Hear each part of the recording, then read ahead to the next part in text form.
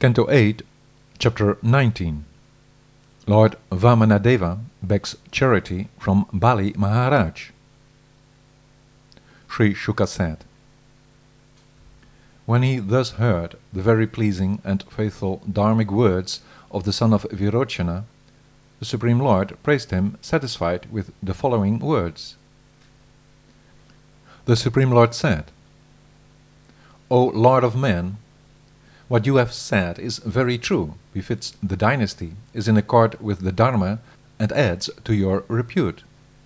It proves the authority of the Bhrigu Brahmins, and is of the peace of your grandfather Prahlada, your oldest ancestor in the afterlife. No one in this dynasty has been as poor-minded as to break his promises unto the Brahmins and not to be charitable. Because of the impeccable reputation of Prahlada, who is like a clear moon in the sky, O ruler, in your dynasty no kings are found who, in holy places or on the battlefield, were as low-minded not to respond to the requests of petitioners. In this dynasty Hiranyaksha was born, who, alone wandering around on this earth to conquer its directions with his club, could not find a hero equal to him. After Vishnu, as a boar had delivered the world and with great difficulty had defeated him, he considered himself only victorious when he constantly thought of Hiranyaksha's heroism. When his brother Hiranyakashipu heard that he had been killed, he very angry went to the abode of the Lord to put an end to the one who had finished his brother. Seeing him with the trident in his hand coming towards him like death personified, the chief of the mystics, the knower of time, Lord Vishnu, thought the following: wherever I go, this one here, like the death of each, will also go. I will therefore enter his heart. He only looks outside himself. Thus decided, O king of the Asuras, he, invisible in his subtle body, entered the body of the persecuting enemy through the breath in his nostril. Hiranyakashipu, searching his abode, found it empty. Enraged, because he in spite of his power could not see Vishnu in any direction of the surface of the earth, in outer space, in the sky, in the caves and in the oceans, he screamed loudly.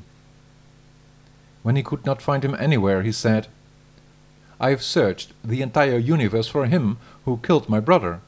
He must have left for the place no one returns from. He must have died. Such an enmity, to the point of death, one does not find with materialistic people who only exhibit their anger out of ignorance or because of their ego. Your father, Virochana, the son of Prahlada, surrendered upon the request of the demigods his life to them because of his affinity with the twice-born souls, even though he knew that they had dressed up as Brahmins. You yourself observed the Dharma as followed by the Brahmin householders, your forefathers, the great heroes and other highly elevated and famous souls. Someone like you, I ask for a bit of land.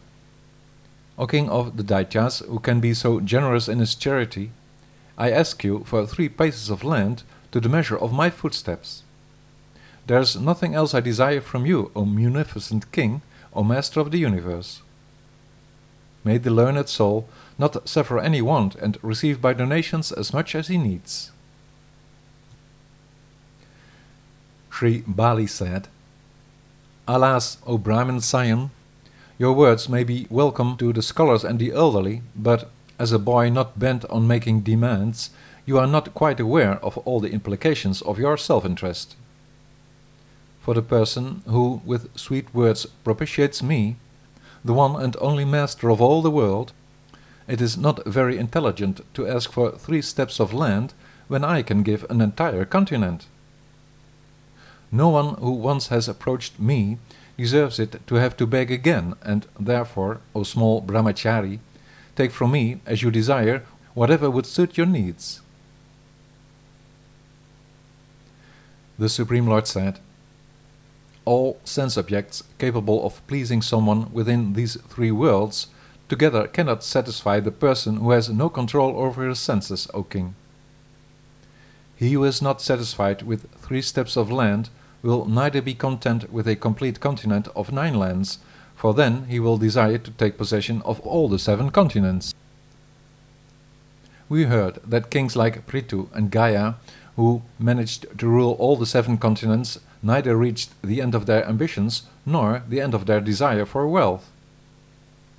One should be satisfied with that what one accidentally happens to acquire.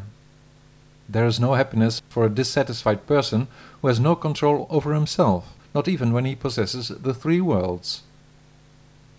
When someone is dissatisfied with his money and sensual pleasures, there is no end to his materially determined existence of repeatedly dying and starting all over again. He, however, who is satisfied with that what was acquired by fate, applies for liberation. The spiritual power and glory of a Brahmin increases when he is satisfied with what he obtained by providence, but decreases with his dissatisfaction, like a fire that is extinguished with water. I therefore ask you, who are so munificent as a benefactor, for 3 steps of land, for my purpose is met perfectly with acquiring nothing more than what is needed.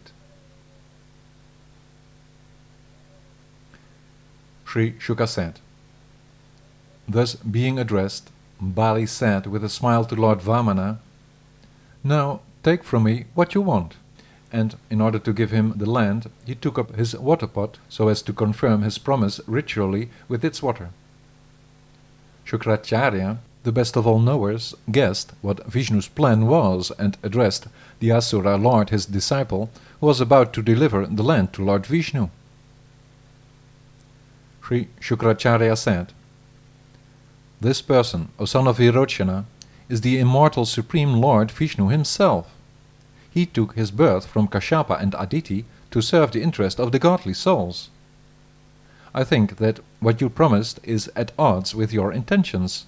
You do not realize what you agreed upon. It is not right, for it entails great adversity for the Daityas. He who presents himself as a human child is the Lord who teaches you a lesson. He will snatch away from you all material beauty and riches, power and repute, and give it to your enemy, Lord Indra. With these 3 steps, he will seize all the worlds by expanding to his universal form.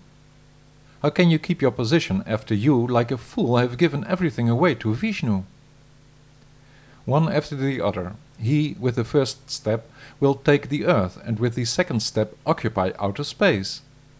In the ether expanding to his greatest size, where should he make his 3rd step? I think you will burn in hell forever, for that is what happens to people who do not keep their promises. Your Majesty cannot live up to the expectations you raised.